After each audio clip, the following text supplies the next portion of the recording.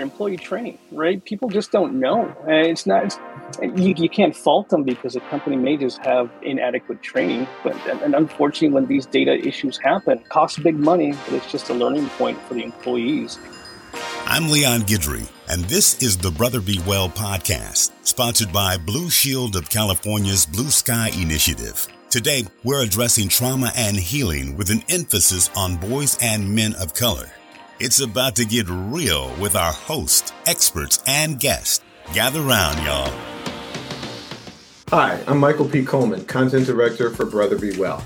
The Health Insurance Portability and Accountability Act, or HIPAA, of 1996 is a federal law that requires the creation of national standards to protect sensitive patient information from being disclosed without the patient's consent or knowledge. It's important to know all about that law and those resulting standards prior to someone in your family experiencing a mental health emergency or a medical emergency or event of any type or severity. During today's conversation, we're going to walk through HIPAA and all of those resulting standards, and we'll touch on a number of common HIPAA violations. You may have heard of those. We're going to have that conversation with one of my favorite conversation partners, Dr. Carlos Martinez. He's an associate marriage and family therapist with HearU.org. We call him Dr. Carlos or Dr. C. Dr. C, how's it going, man? I'm doing well. Thank you so much. It's great seeing you. You're looking very happy and very, very relaxed, by the way. Well, it's an effort. It's because of people like you that I've managed to learn how to do that at the end of the day. So thank you, sir, for that. Thanks. Let's get into this conversation, if you don't mind, sir. And before we get into it, we're talking about HIPAA. So just a bit of a disclaimer, we're not presenting legal advice at all. We're providing a little bit of information. And if you want specific legal advice, we'd advise you to check in with an attorney on that. So let's get started with these questions, if you don't mind. Some of the parents, Dr. C, that are on the Brother Be Well platform weren't even around in 1996. And I say that with the biggest of sighs. But because we got some young parents on the platform, would you mind explaining HIPAA and its origin to the Brother Be Well family? And specifically tell us why it was so important that HIPAA be established. Yeah, sure. So in 1996, I was 17, I think, maybe a junior or senior in high school. I'll leave that there, though.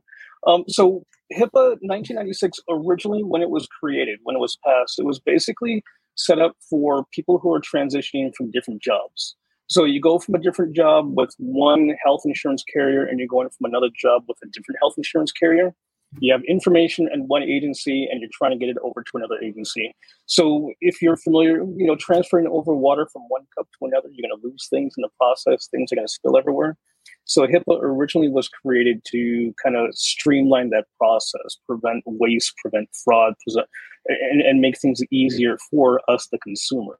And so with that, after years later, it kind of morphed into different things, trying to keep up with the digital age when it came to data protection, information, things like that. So that's basically HIPAA in a nutshell. Started off to help us carry information forward different places, and now it's kind of morphed into still that, but now all this data and personal information stuff. Oh, and that's the stuff we typically hear about in the media, HIPAA violations and stuff like that. And we'll get into some of those violations in a sec. By the way, sir, I that wasn't lost on me. You were 17 and you said you'll leave it right there. I'm going to leave it right there too. I'm not even going to talk about how old I was in 1996. Let's just leave that alone. I'm not going to ask. Let's talk about parents and caregivers, Dr. Carlos, and specifically, what do they need to know about HIPAA?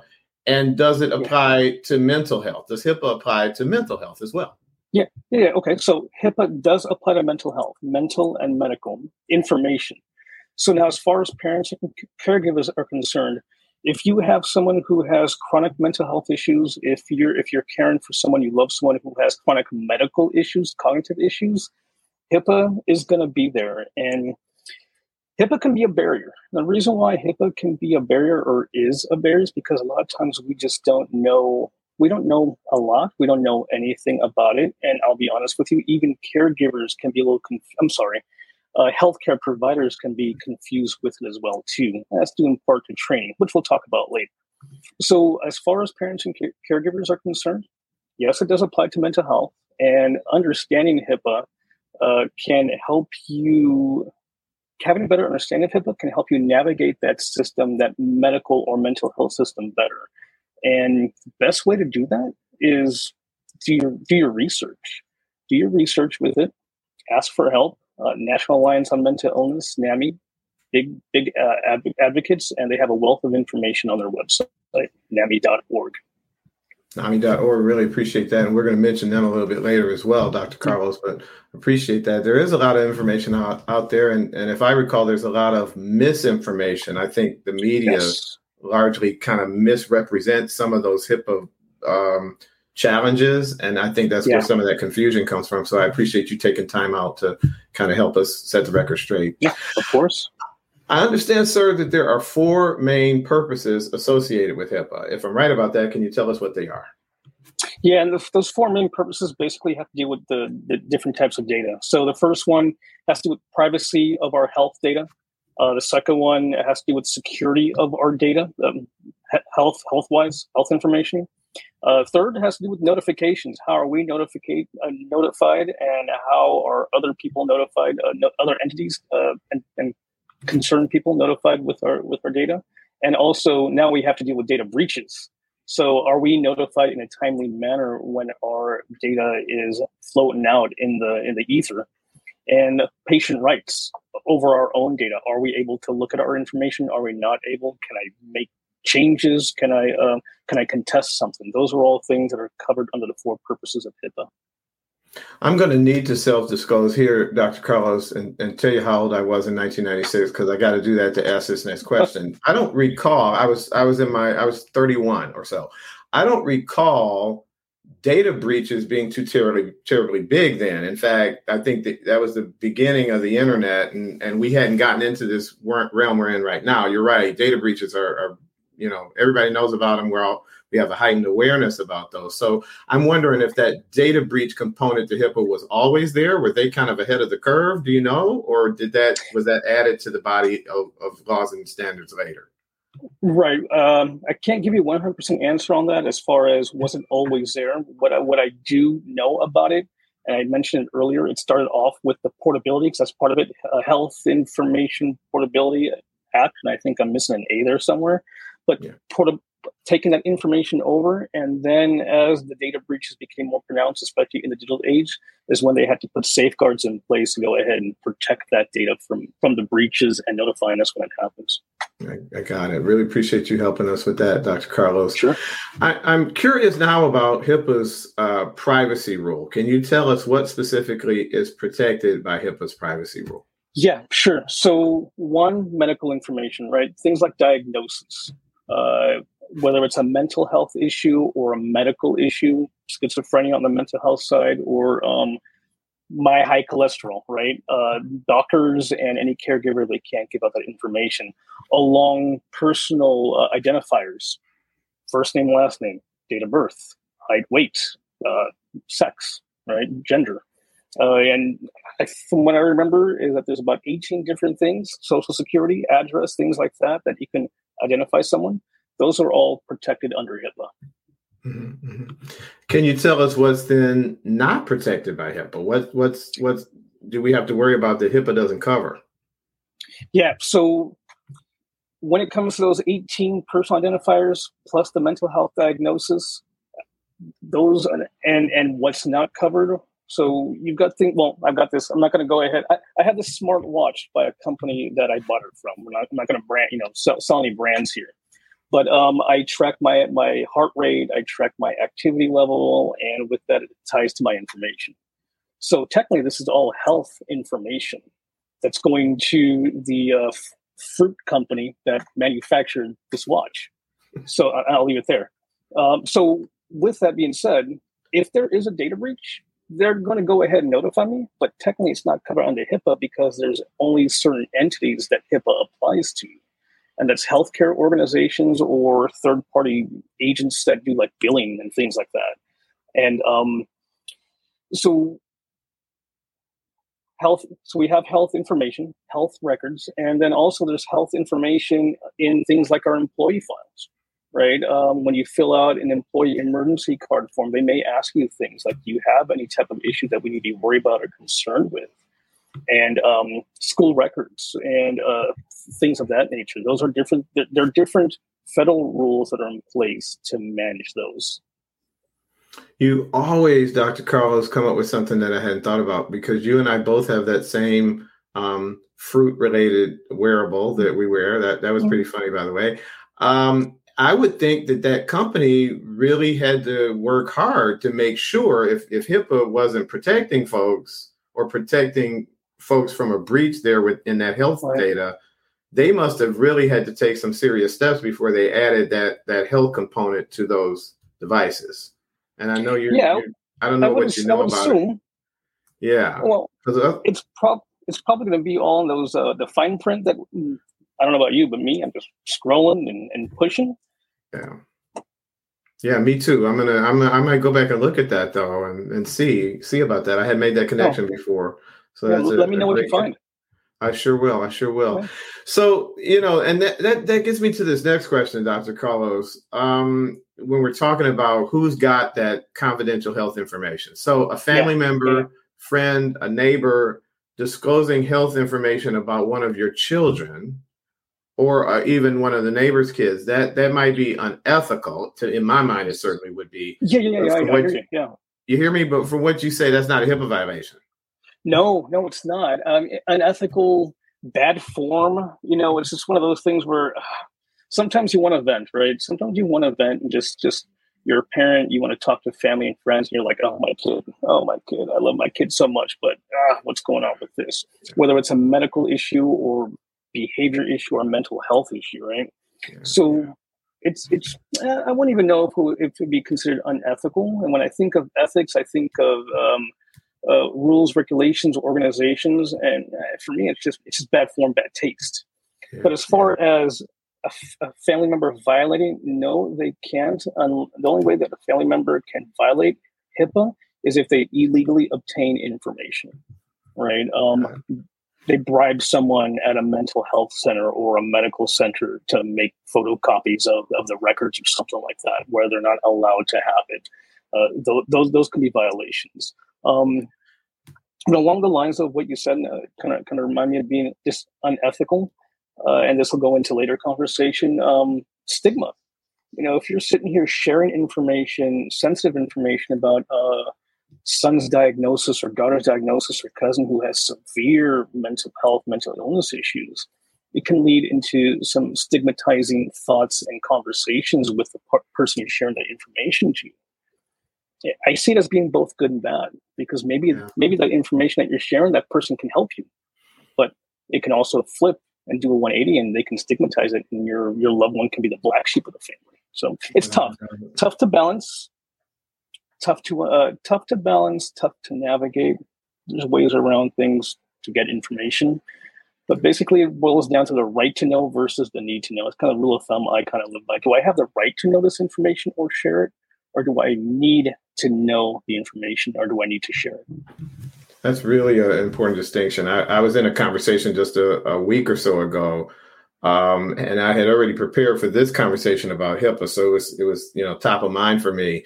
And I had a little information about a diagnosis for someone who's engaging on the Brother Be Well platform, and I was really reticent about sharing it. And without even knowing that advice from you, Dr. Carlos, I thought, does this person really need to know that, or do they just need to know this? I don't even want to get too deeply into it right now, but I thought, do they really need to know what the diagnosis is, or do they just need to know that they should, slow down a little bit in communicating and really give the person time? That's the kind of issue I was dealing with.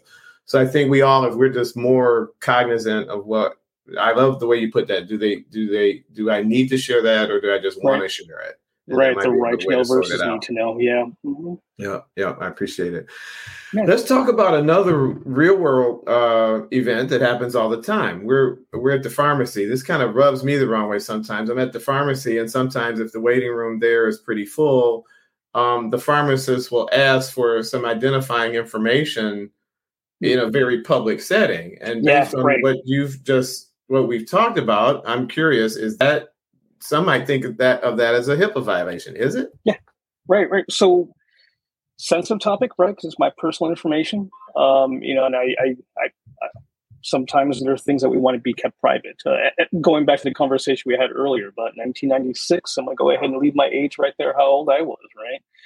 So technically, if you look at HIPAA, the way it's structured and the way it reads, once again, this isn't legal advice. This is just interpretation, reading the way it's written.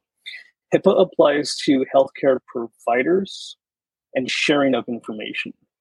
So someone says, hey, Michael Coleman, your so-and-so medication's ready. Come pick it up, right? And that's kind of like, oh, all right, that can be a little problematic.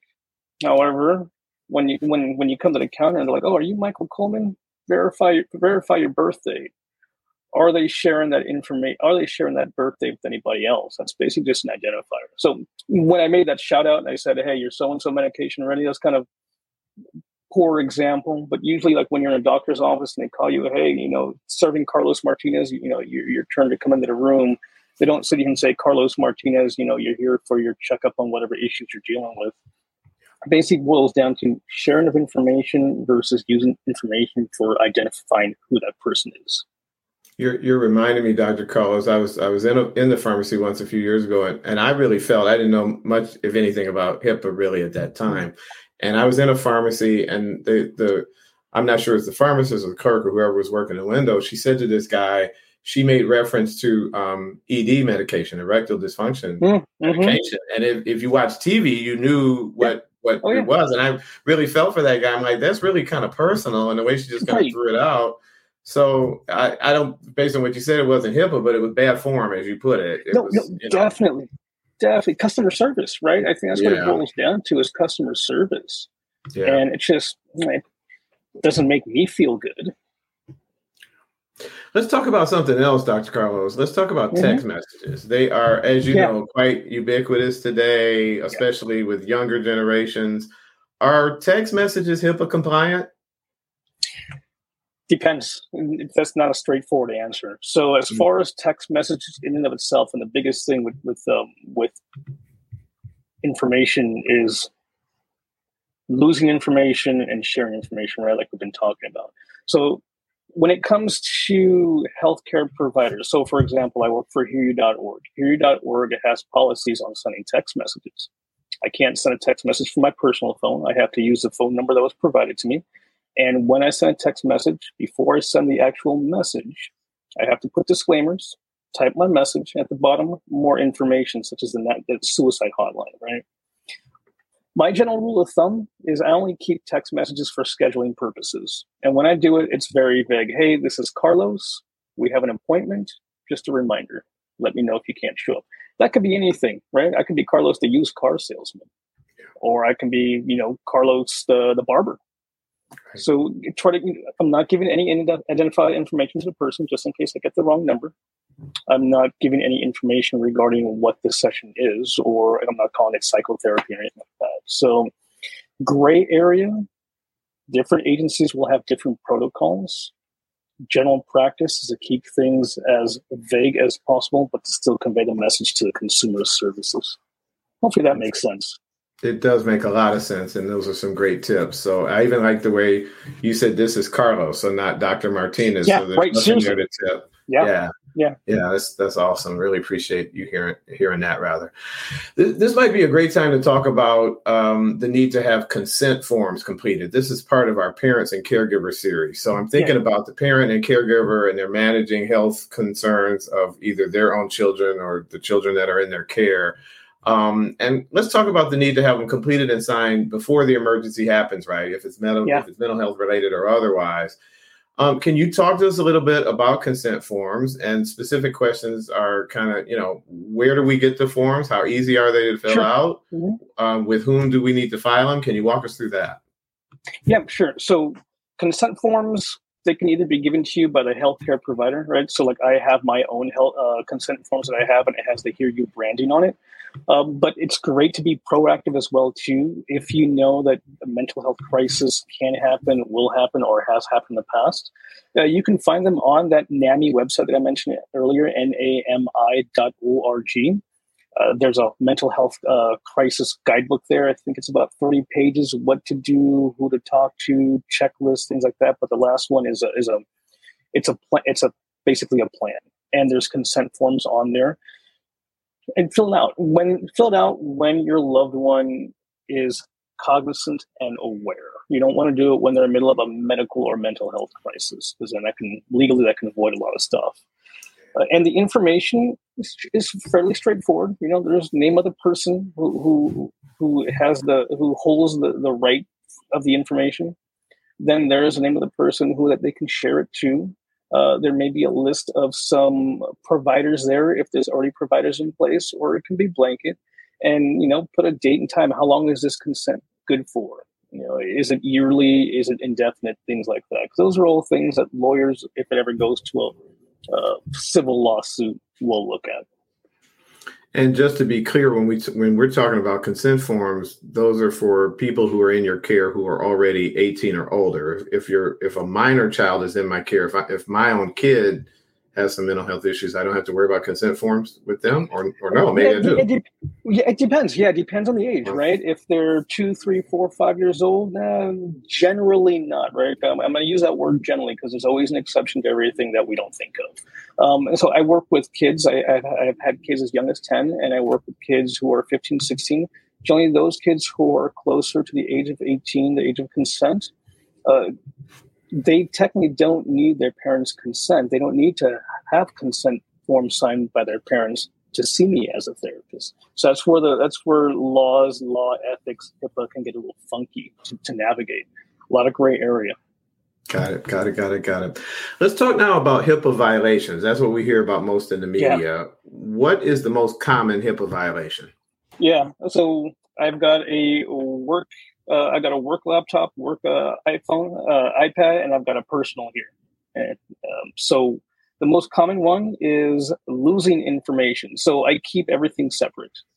I don't keep my business stuff, especially client information, on my personal phone.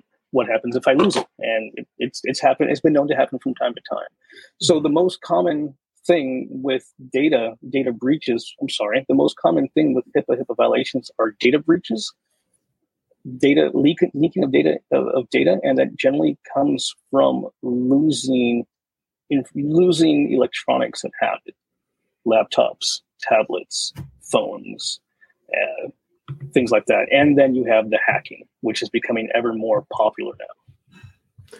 You just kind of have prompted me. I've been on the fence for a while now, Dr. Carlos, about right now I've got one iPhone, and it's got everything on it. And that goes back for me 15, 20 years. I don't know that that's the best idea. Maybe I should separate things out, especially with my work here at Brother Be Well and Mental Health California. That might be, I'm going to look into that based on just what you told me. I really appreciate that.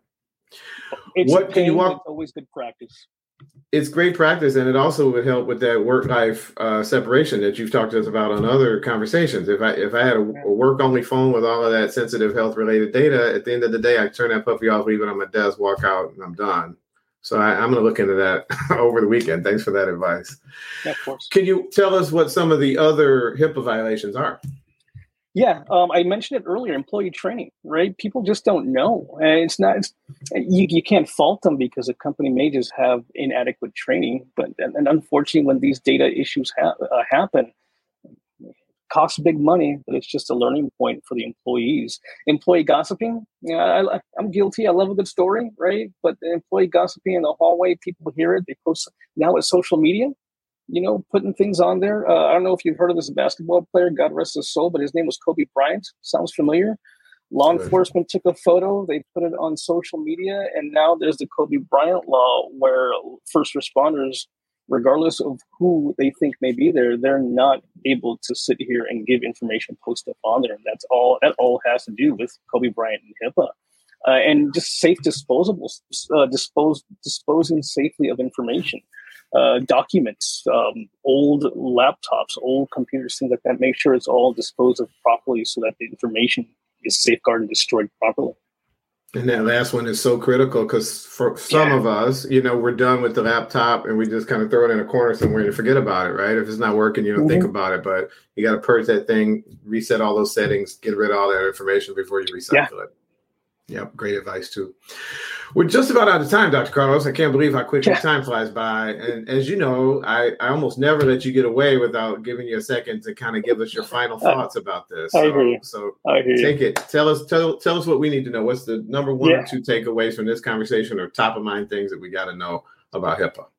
Yeah. So when it comes to parent and caregivers and with Hipaa, right? Hipaa generally is going to play a role if you're long-term caregiving for somebody who has a chronic mental health or medical issue. First and foremost, my heart goes out to you. I've walked in those shoes. I'm walking in those shoes. So I understand that. And I understand how complicated the law is, and HIPAA can be when you're dealing with a family member who's in crisis, and essentially you're going to be in crisis too, because you don't know what the heck's going on and who can help you. So I like to use that phrase, it takes a village. And if you're not sure what that means, basically build the support system. It takes a village to raise a kid. It takes a village to help you with your own stuff that you have going on. Don't be afraid to ask for help.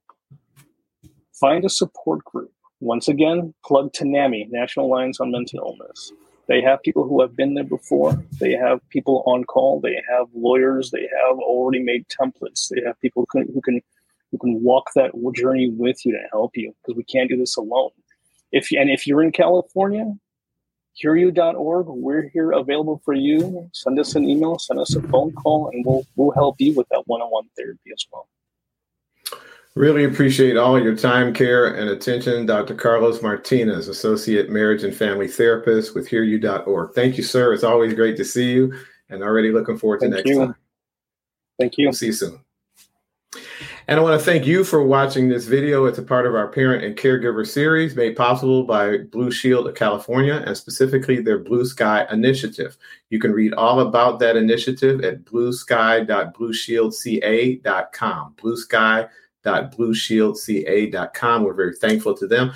Thankful to hearyou.org as well, and counselors like Dr. Carlos Martinez. And I'll tell you about another website really quickly, ours, brotherbewell.com. If you like this video, got something out of that, we've got a series of videos, not just as a part of this particular parents and caregiver series, but on any one of a number of behavioral health topics, videos, audio podcasts, print pieces, links to resources, all designed to help you and other boys and men of color be well. So check it all out at brotherbewell.com. We're a membership-supported service, and guess what? Memberships are free. So sign up right now. You'll be our newest member. While you're there, sign up for our blog. Just give us your email address, and 2 or 3 times a week, you'll get notifications about videos like this when they go live. So take care of all that, if you would, at brotherbewell.com. My name, Michael P. Coleman. I'm Content Director for Brother Be Well. It's been a great pleasure to be here with you today. I appreciate you taking time out to check out this video or listen to this podcast. And I want to ask you to do 2 things for me, if you would. Take great care of yourself, and we're trying to help you do that. When you get it down, grab somebody's hand and take great care of them too. Until next time, bye-bye. Thanks for listening to the Brother Be Well podcast. I'm Leon Guidry. Shout out to our sponsor, Blue Shield of California's Blue Sky Initiative. It takes a village, and we're doing our part to address and heal trauma while supporting parents and caregivers along the way. Thanks for stopping by. And remember, my brothers, be well.